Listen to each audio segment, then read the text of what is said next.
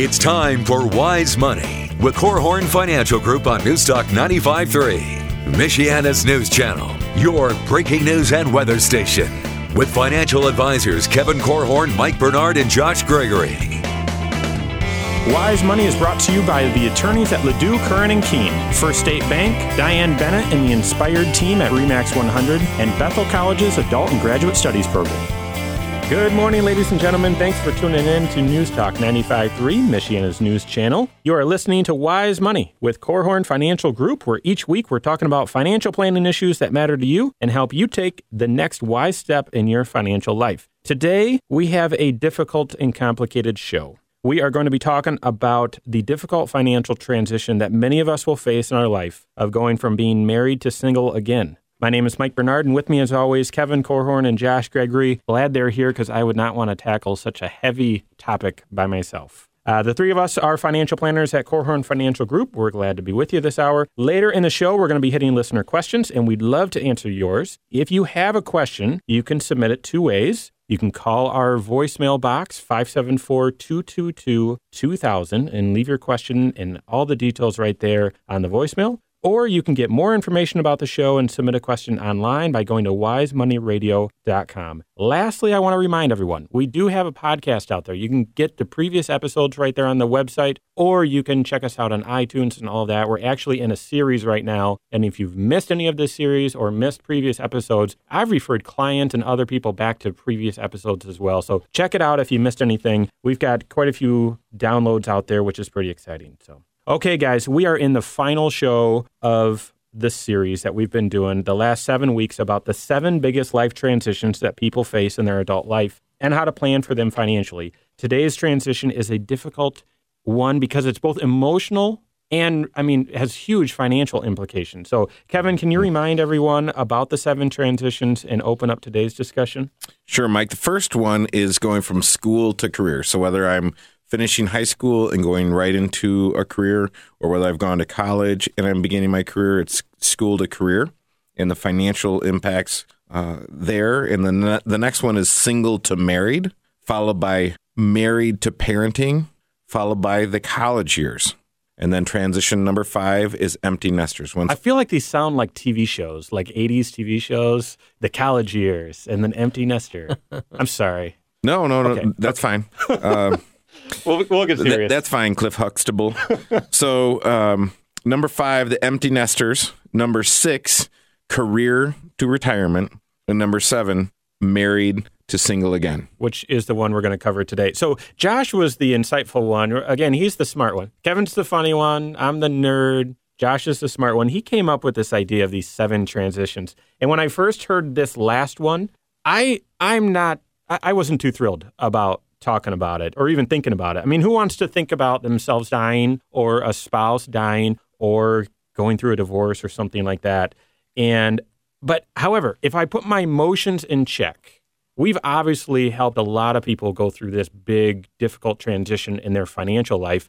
And oftentimes, going through this transition, you have to make decisions. Even though emotionally you're just kind of tapped out, you can't cry anymore, you can't really see too many steps in front of you, you've got to make some huge financial decisions. It's pretty overwhelming and a very difficult stage. Well, it's not only difficult, but for many people, it can be an unpredictable stage. Right. The way that we've walked through these 7 transitions over the past 7 weeks, you would almost imply that there's a natural order and that they kind of flow from one to the other. But this transition that we're talking about today has the potential to happen unexpectedly at any point in your marriage. And unfortunately, there are newlyweds out there that you'd expect them to be happy and in love, but they end their marriage quickly after just a few months or a few years of wedded bliss is what we would have thought. But maybe they found that trust had been violated, or they discover something about their spouse that just makes them feel that they're incompatible. And so they end the marriage. But even happy marriages can also end abruptly or way too soon. We all know of people who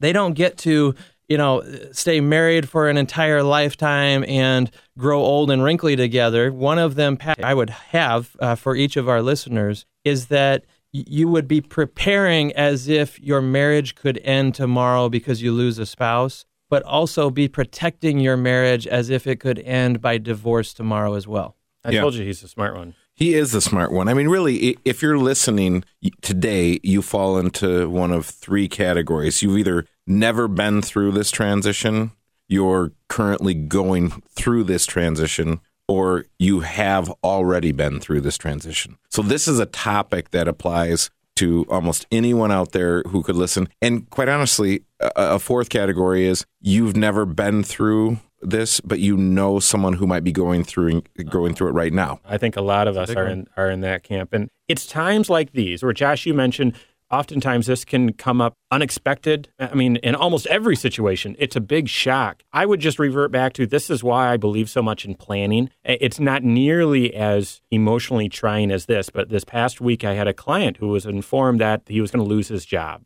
And there was a fork in the road right ahead of him, and he didn't know exactly which path to take. But I was able to tell him, hey, you're prepared financially, because we've been doing planning together for over 3 years. I know his financial life better than he does, and we know that he's ready because he's got the emergency fund in place and how he's been, managing his financial affairs. He's ready to go into this uncertain time. And so what are the big areas of someone's financial life that you should be looking at, I would say, on a proactive basis before you reach a transition like this? What are the big areas of your financial life? Well, I think of your present financial position, because when you look at that and having a budget that works and having emergency cash reserves set aside, what I tell people when they've gone through some sort of emotional trauma and maybe lost someone, to defer as long as they can making big financial decisions. So if it's a good idea today, it'll be a good idea 6, 12, 18 months from today. So if you can put that decision off, put it off. Now, if you haven't done any prior planning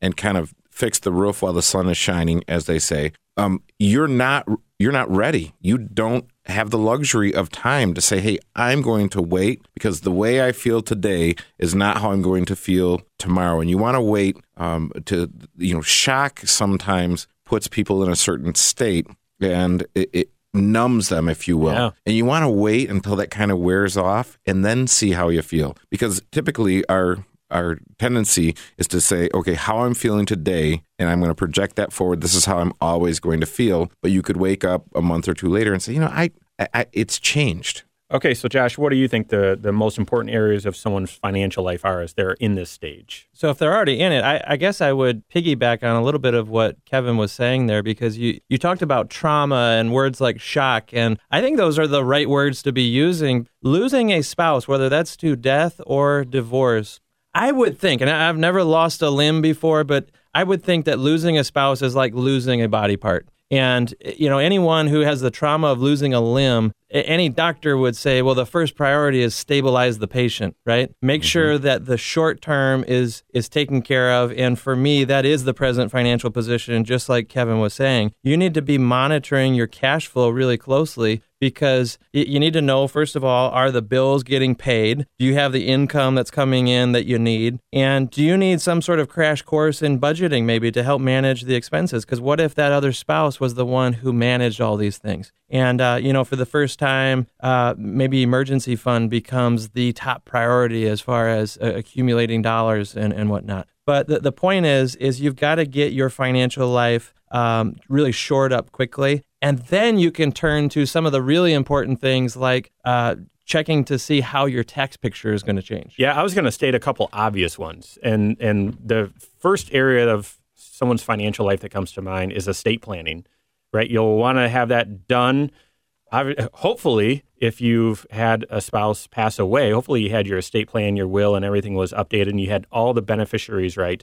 If you've gone through a divorce, though, you're going to have to redo all that stuff. So that area of your financial life is extremely important. And so obviously is protection planning. Most notably is, life insurance. Get that figured out on the front end. And if you've gone through this stage of maybe a divorce or you've lost someone, you've got to reevaluate your whole protection plan situation. Absolutely. And you frame that as something that you could be doing ahead of time as well. And I'm sure that in our next segment, we're going to be talking a little bit more about the preparation for this stage, but that's going to begin for sure with life insurance if you're preparing for the risk of losing a spouse. So we'll talk about more of We are coming right back with that. We're going to talk about what to do on the forefront of going from being married to single again, right here on Wise Money with Korhorn Financial Group here on 95.3 MNC.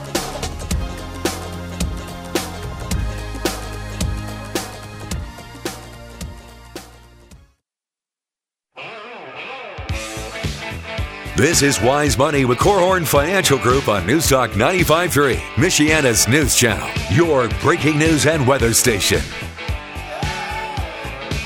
Good morning. Welcome back to Wise Money with Korhorn Financial Group here on 95.3 MNC. My name is Mike Bernard, and with me in the studio, Kevin Korhorn and Josh Gregory, and this silent but present Casey Hendrickson. Okay, if you're just joining us, we are talking about a very complicated financial transition that really almost all of us will face in our life, and that is going from being married to single again, or really losing a loved one and the financial ramifications of that, whether that's from death or divorce, something like that. So we're just starting to dive into this topic, but I want to talk about, we're advisors. We give advice for a living and build plans. What are some practical steps, or what's some advice that you'd give to people before a transition like this occurs so that they can navigate it with some financial success? Yeah, I tell people expect that there will be a transition at some point. You just don't know when that's going to be. So because we are financial planners, we would tell people, listen, have a plan.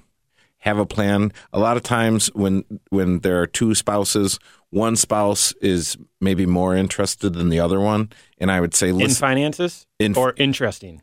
So. It's true in the Korhorn household. Lori is by far your better half. Yes, she is. But more interested in finances? Yeah, more interested in and more attuned, or maybe has more bandwidth to handle the finances and financial plan. But both spouses need to understand and for sure know that a plan exists, know what the plan is, and then really have a relationship with a trusted professional. Because in the event that the eventual happens, you want to be prepared. So whoever the surviving spouse is, they want to deal with the finances so that there's not more there's already emotional distress. You don't want to have financial distress. You want to say, nope, we've planned, we've made our contingency plans, we know what's going to happen, and this is what we plan for. You imagine if you passed away and you had your wife marching into a stranger's office, and all of a sudden they're supposed to trust this person with new life insurance proceeds and everything that you've accumulated together, all the big decisions. That would be a time when your wife would be the most vulnerable of her entire life. No doubt. I would imagine. Mm-hmm. And so absolutely, having the team of advisors in place, that could be the CPA, the insurance professional that you work with, the investment guru that they're going to trust, and certainly financial advisor. But the attorney. The attorney, yeah, I had. The banker. Yep. Keep right on going. Yep. I had, as far as practical steps beforehand, is to review your estate plan and do something called a needs analysis on your life insurance or protection plan. As opposed to just using a rule of thumb saying, I've seen out there, you just need to go buy 8 times your salary worth of life insurance. Oh, I hate that idea. I've thrown up on the microphone when we talked about that last time. I just hate that idea. Anyway, so you need a needs analysis. As a rule of thumb, you definitely need a needs analysis. Good suggestion. Okay, one more thing, though. We talked about leaving your spouse behind with a team of strangers. There's an awful lot in your life, not just financial life, but just the day-to-day management of the household that you might be the one in charge of, and they've never really messed with. They've kind of delegated it all to you. There's a term I learned years ago. I think it's called transactional memory. This is what psychologists would call this, but it's all the stuff that I don't bother to remember because my wife, Andrea, remembers it all. Mm-hmm. And if I lost her, it's like losing part of my brain. Yeah. Knowing exactly, where is the kid's dental office at? I've never been to it. I know the name, but, when do the kids need to be updating their immunizations and stuff like that? Same thing with business partners. I'm looking at you guys. And, if something happened to you, Kevin, obviously there's a lot of laughter gone from the office and and there'd be tragedy there. But there's a whole bunch of stuff stuck in your brain that's not in our brain that gets lost. And so the more ideas that you can have written down, thoughts and guides, if you will, instructions, I would even say a manual, passwords, or where to go get information. Well, that's hot off the presses right now. Is the passcode to get into your iPhone? Right. Because Apple isn't going to do it for you. If they're not going to do it for the government, they're not going to do it for you. All right, so let's shift gears here. That was practical advice before something happened. What would you say if something's already happened? You've either had a divorce or your spouse has passed away. What's some advice that you'd give to help someone navigate that financially? Well, I would, to help them navigate it, I would help them get started on the grief work and understand the stages of grief and the things that they need to do to deal with the grief that they're going to be facing. And there's just a lot of just good old-fashioned hard work that's going to need to be done emotionally. And then I think once you've done the heavy lifting emotionally, you're ready to deal with the finances. Because when people come in and the tragedy is very fresh, finances don't really matter. I mean, that's right. You just sit there and you think, all right, well, we can talk about your finances, but that's not the most important thing right now. Well, they don't matter compared to the loss of that loved one, obviously, but your power to make great damaging decisions in your financial life is really heightened at this point because you're just more emotionally charged. You're not seeing as clearly because life is just happening in a fog right now. And so the advice that you gave earlier, I thought was just magical. You said, put all the major decisions on hold that you can. If you don't have to make this decision right now, then don't make it. For how long? A year. A year. That's at least I'd say a year, 18 months. And one of the reasons why I tell people to do that is because when one of these events happens, a lot of times, especially if it's completely unexpected, what happens is people feel like everything is completely out of control. Oh, yeah. And so they're trying to control something. So they say, okay, well, I can take the life insurance proceeds and pay off the house. So I'm just going to do it. Yeah. We're talking, if you're just joining us, we're talking about the last big life transition in our series, and that is tragically going from being married to single again. I want to turn the attention to some of the big mistakes that people make. We were just talking about advice. What about big mistakes that people make in this transition? And let's first talk about if they go to being single again from a divorce. What are some big mistakes that people make? You know, one of them that I see, and this could be true of a divorce or a death, actually, and that is not adjusting lifestyle to the new realities of your financial picture. You know, they keep on spending as though they're still a dual income family, or they keep on, sticking to the same patterns in life because it's what was familiar. But unfortunately, especially in a divorce situation, you're separating the family into two camps almost. And so often you'll have double the expenses, right? Yeah. Two housing expenses and, maybe your insurance costs more and so on. But the point, though, is if you keep on spending as if that separation hasn't happened and those higher expenses haven't been forced into your life, then you could be running the ship aground and not realize it until it's too late. Yeah, and I think the idea is to redefine reality, like you said. And one of the ways that I found helpful to help people do it, we talked about the 5 stages of grief, and I'll just mention them: anger, denial, depression, bargaining, acceptance. And if you're grieving and doing that work right now, what I would encourage you to do is just look up what are the 5 stages of grief, or what is the grief work to be done. Identify where you are, because if you're not at acceptance, it's going to be really hard to redefine reality. Mm-hmm. I've also seen with divorce, spending is usually out of control while the family is kind of being torn apart. And then through that process, you can incur just a whole bunch of bills that you never really anticipated, but all of a sudden you've got a big credit card bill, $10,000. Or attorney bills that have just really piled up. All right, so we're gonna continue talking about mistakes here in just a minute, both on divorce. There's a couple more we want to hit, but also mistakes if you are recently a widow or widower. So we've got that coming up along with listener questions here on Wise Money with Korhorn Financial Group here on 95.3 MNC.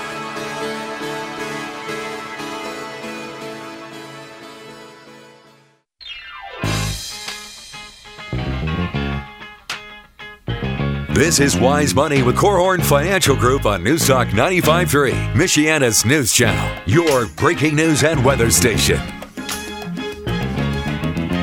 Hey, good morning. Welcome back to Wise Money with Korhorn Financial Group here on News Talk 95.3, Michiana's news channel. My name is Mike Bernard, and with me as always is Kevin Korhorn and Josh Gregory. We're talking about, actually, this is the last series in a 7-week series we've been doing about the biggest life transitions people make and how to plan for them financially. And we're talking about the last one, which really isn't the last one in this kind of chronological order. It really could spring up at any time, and that's going from being married to single again. Whether that happens because of your spouse passing away or whether you have faced a divorce. We were just talking at break, actually, that, talking about this, we're not condoning divorce by any means. However, it happens, and it has big ramifications on people's financial lives. We were talking about the mistakes that people often make with divorce and financial mistakes. And there was a big one that I didn't get a chance to mention in the last segment, and that is splitting up retirement assets. Now, this is normally done by going through court order, getting attorneys, and saying, all right, here's how we're going to divvy things up. But when it comes to pre-tax retirement accounts, I've seen a lot of people come into the office having admitted, hey, I did this wrong, or this is what I did. Was that right? A lot of attorneys don't know this, that you don't just take half of your IRA or half of your 401k, cash it out, and give it to your spouse. If you do that, you're going to pay a bunch of tax and probably some penalty as well. There is an actual document, a court order that you can have filled out where it actually creates an allowance, if you will, within the IRS where you can transfer half of your IRA or whatever it is to your spouse while still avoiding or deferring the taxes on that. What I'm referring to is a quadro or a qualified domestic relations order. And again, most attorneys, some big name attorneys in town here, didn't advise their clients that way. And they came in to see us and they're still paying on this huge tax bill. Wow. Yeah. Add insult to injury there, huh? Right. So to me, I wanted to make sure we circle back to that mistake because I see that happen oftentimes. You know, there's another one that I've observed with especially couples that are going through a divorce because, again, this is an emotionally charged topic, just like losing a spouse to death would be. But I was having a conversation with a client who was going through a divorce and had some young children, and she was talking through the big parts of the divorce decree. And when she got to college funding, she said that according to the divorce decree, she had to pay for half the kids' school and her ex-husband also had to pay the other half, and basically implying that the kids didn't have to pay anything, which I knew for a fact was not the original game plan when they were married. The original game plan was, hey, we're going to maybe collectively as a couple pay for half, and we want our kids to be on the hook for half. Interesting. And so somehow, baked into all this divorce decree was the requirement that she did half by herself and her husband did the other half. And, I was almost irritated by this. Like, how did the attorneys force this in there? And she actually stopped me and said, I'm actually good with this part of the divorce decree because the statistics are, according to her, she had read a book that said that it's kids going through a family or in a family that's going through a divorce, they're more likely to slip through the cracks and not really get much help at all for college. Oh, I've seen plenty of examples of that happening. Yep. Yeah. So, letting the kids slip through the cracks is one of the mistakes, but then the other extreme would be letting the guilt that, hey, man, we've just kind of torn our kids apart here. They're living out of two houses now. And so because of that, we'll spend money more freely on the kids to try to offset it with some sort of creature comforts or whatever. And in doing so, they're letting guilt drive their spending, which rarely is a positive thing in your financial life. Yeah, tough. All right, let's turn and talk about some of the common mistakes for widows or widowers that people make. And we've already mentioned it a couple times, but I've had several experiences. We're blessed to serve a lot of widows and widowers, and we're honored to be there for them in really a time of great financial need.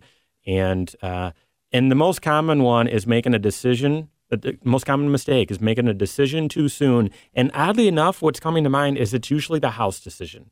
It's usually a big, and that can be costly, using a realtor or whatever. I mean, not even using a realtor, maybe just saying, I've got to ditch this house, so I'm going to sell it, kind of fire sale, if you will.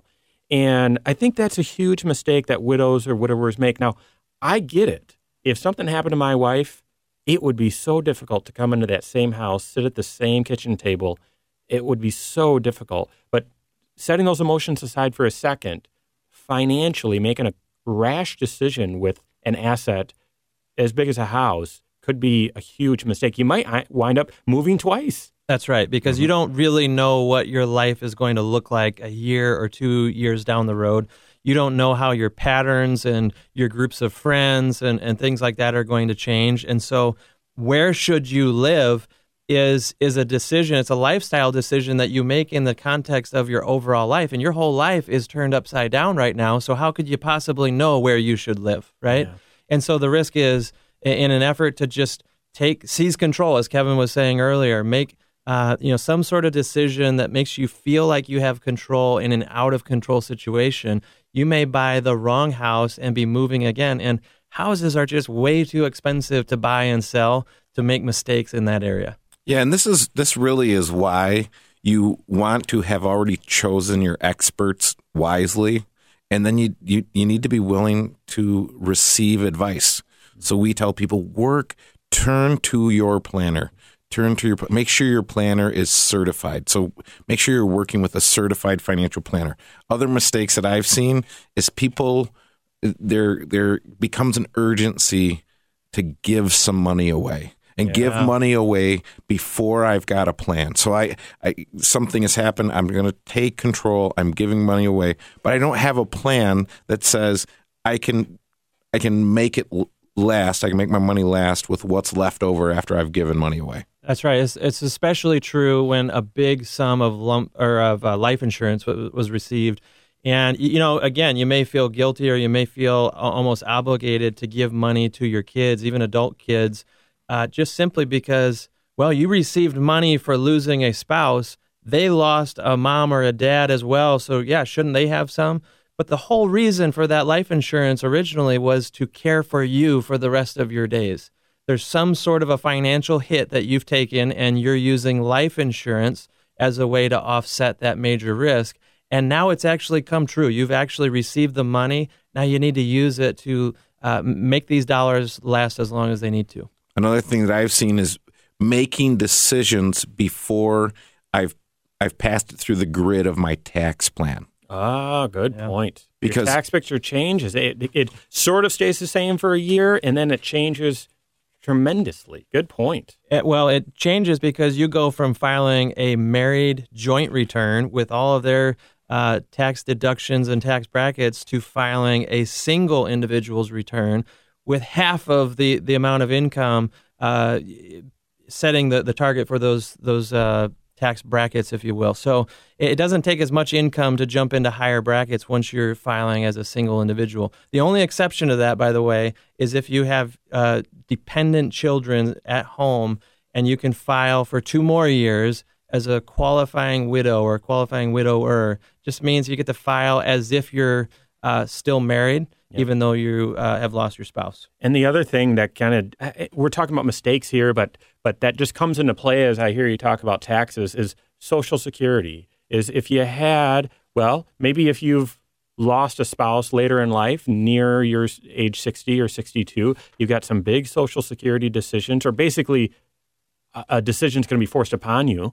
And then same thing if you have minor kids. You've got to figure out, you're going to possibly be receiving Social Security for them, and you've got to figure out what to do with it and whether that has tax consequences and all of that. So big decisions, big issues. And again, this is not a shameless plug just because we've helped so many people. But if you're in this spot, we want to help you. And you don't have it. If you have a financial planner, talk to them. Make sure they're coaching you through this. If you don't, though, we're here to help. Korhorn.com, KORHORN.com, or give us a call at 574-247-5898. It's not a shameless plug.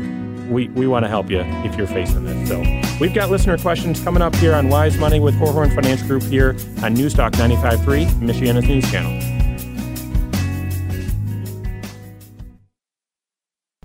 This is Wise Money with Korhorn Financial Group on Newstalk 95.3, Michiana's news channel, your breaking news and weather station. Wise Money is brought to you by the attorneys at Ledoux, Curran & Keene, First State Bank, Diane Bennett and the Inspired team at RE/MAX 100, and Bethel College's Adult and Graduate Studies program. Good morning. Welcome back to Wise Money with Korhorn Financial Group right here on Newstalk 95.3, Michiana's news channel. Today's episode has all been about going from being married to single again, and it's a tough thing to talk about financially, certainly emotionally. If you missed anything and you're facing this transition yourself or know a loved one who has, check out the podcast. It's on iTunes. It can also be found at wisemoneyradio.com, and you can get the link there to all the previous episodes, including this one. So if you missed anything, tune in there or any other episode. We are going to be hitting listener questions now. We've got a couple good ones here. If you have a question for the show, we want to answer it. So you can leave a question right there on the website as well, wisemoneyradio.com. The question section's right on the right. You won't miss it. Or if you're driving, we actually had someone comment on this saying, I had a question, I was driving. So people call into the voicemail box pretty often. So that phone number is 574-222-2000. That's a voicemail box. You just leave your question, all the details right there in the voicemail. So, okay. First question comes from John from Granger. My dad has an account listed in his and his wife's name with the letters JTWROS after it. Do you know what that means? Yes, we do. It means joint with rights of survivor or survivorship. Yeah. And it basically means that your dad and his wife, I guess is how John described this. So probably not his mom. I assume not. So this is your dad and your stepmom. They own this house or whatever it is together jointly. It must be an account. An account. If one of them passes away, then the surviving spouse receives it automatically. And I say automatically, but there's really some paperwork involved in getting it into that surviving spouse's name. But the point is, it doesn't go through your will. There's no questioning who's going to receive this money. It's automatic. And it brings up an interesting issue, though, because what happens at the second death? Mm-hmm. And just, again, I'm kind of reading between the lines here, but the fact that this seems to be a second marriage, it highlights one of the issues that we haven't actually hit on today's show. We've been talking about what happens when you go through the transition of losing a spouse, either to death or divorce.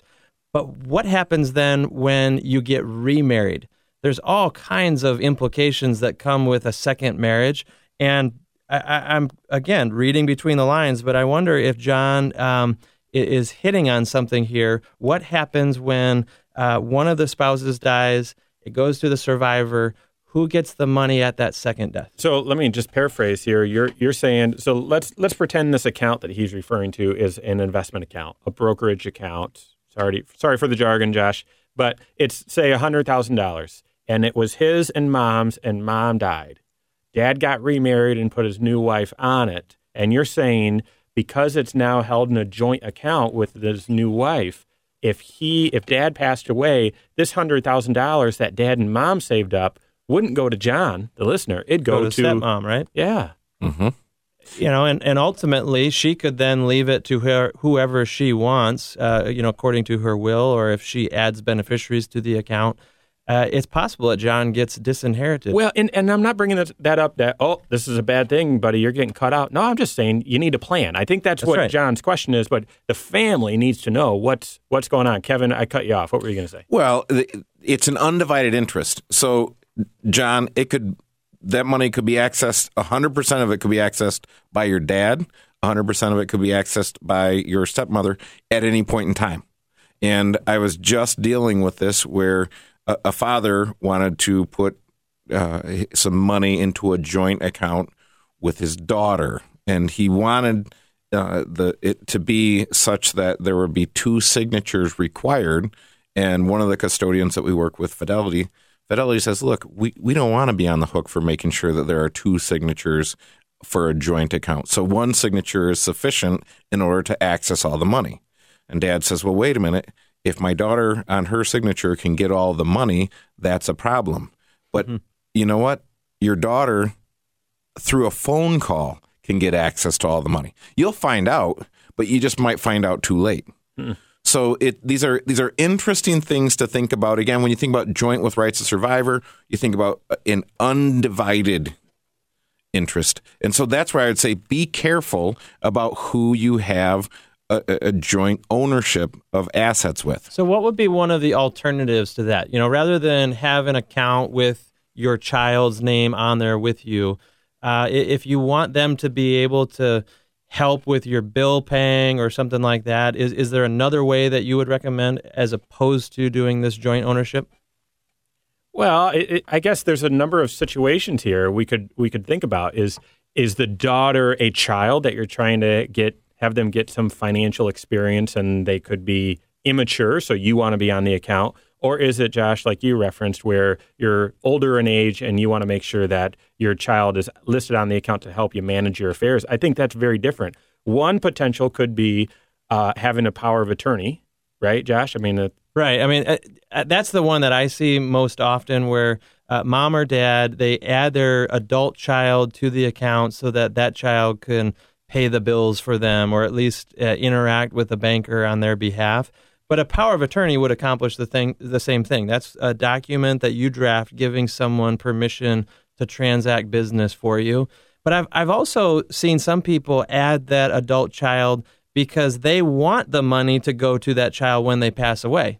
Just right. Like in John's dad and stepmom situation. And I was thinking of the TOD, transfer on death. You can add that to an investment account. I think in the banking world, they call it a POD, payable on death. But same thing, that, hey, when I pass, I want this money to go directly to this person.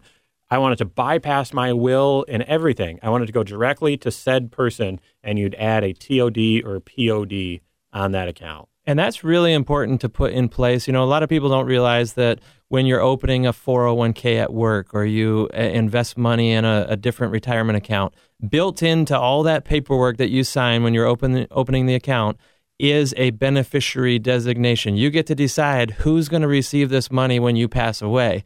But a bank account that just has your name on it, it does not have a place to add a beneficiary unless you intentionally go at it using that document that you just referred to, Mike, a payable on death.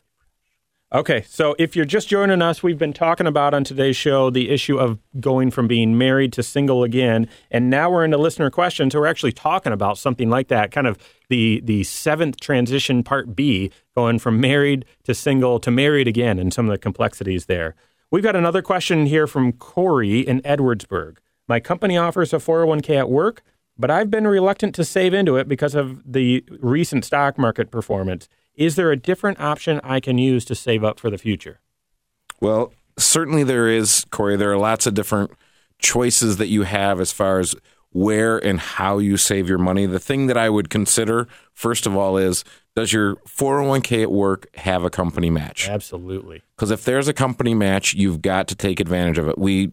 I was just looking at a study, $24 billion is left on the table by employees who are not receiving the full company match. Oh, that is heartbreaking. That's a lot of money. Mm-hmm. And so I would say, Corey, make sure, check into to see whether or not there's a company match with the 401k. If there is, you have to put at least that amount in to take advantage of the match. The other thing I'd say is if let's say you haven't fully beefed up on the habit of saving, I would still consider using the 401k because it comes right out of your paycheck before you even get an opportunity to spend it. We've said before on the show, we like people saving a percentage of their gross income. If you're just starting out, that should be 15%. If you haven't been saving and you're a little bit older, it probably needs to be higher than that.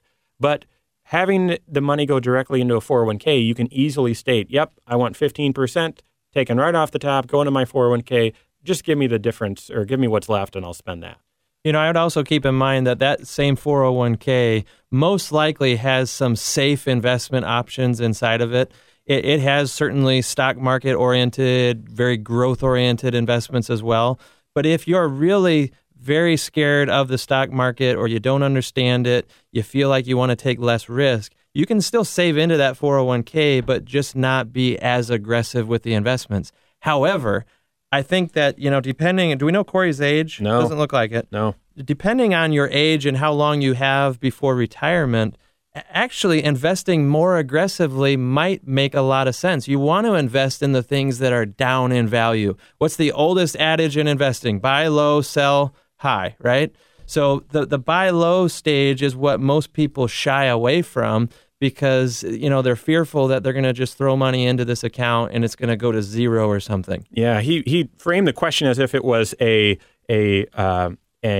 well, it's really an investment decision because of the stock market being risky, how you choose to invest, not where you invest, 401k versus IRA or something like that. So good question, Corey. Thanks. Hopefully that was helpful. Guys, that's all the time we have for today. If you missed anything, check out the podcast or go to wisemoneyradio.com. On behalf of myself, I want to thank you for tuning in to Wise Money with Korhorn Financial Group. We'll see you next week here on 95.3 MNC. Securities are offered through Securities America Inc., member FINRA SIPC. Financial advisors offer advisory services through KFG Wealth Management, LLC, doing business as Korhorn Financial Group. KFG Wealth Management, LLC, Korhorn Financial Group, KFG Insurance Agency, and KFG Tax and Business Services are separate entities from Securities America Inc. Tax services provided by KFG Tax and Business Services, and insurance services provided by KFG Insurance Agency. Listen again next week to Wise Money on News Talk 95.3, Michiana's news channel.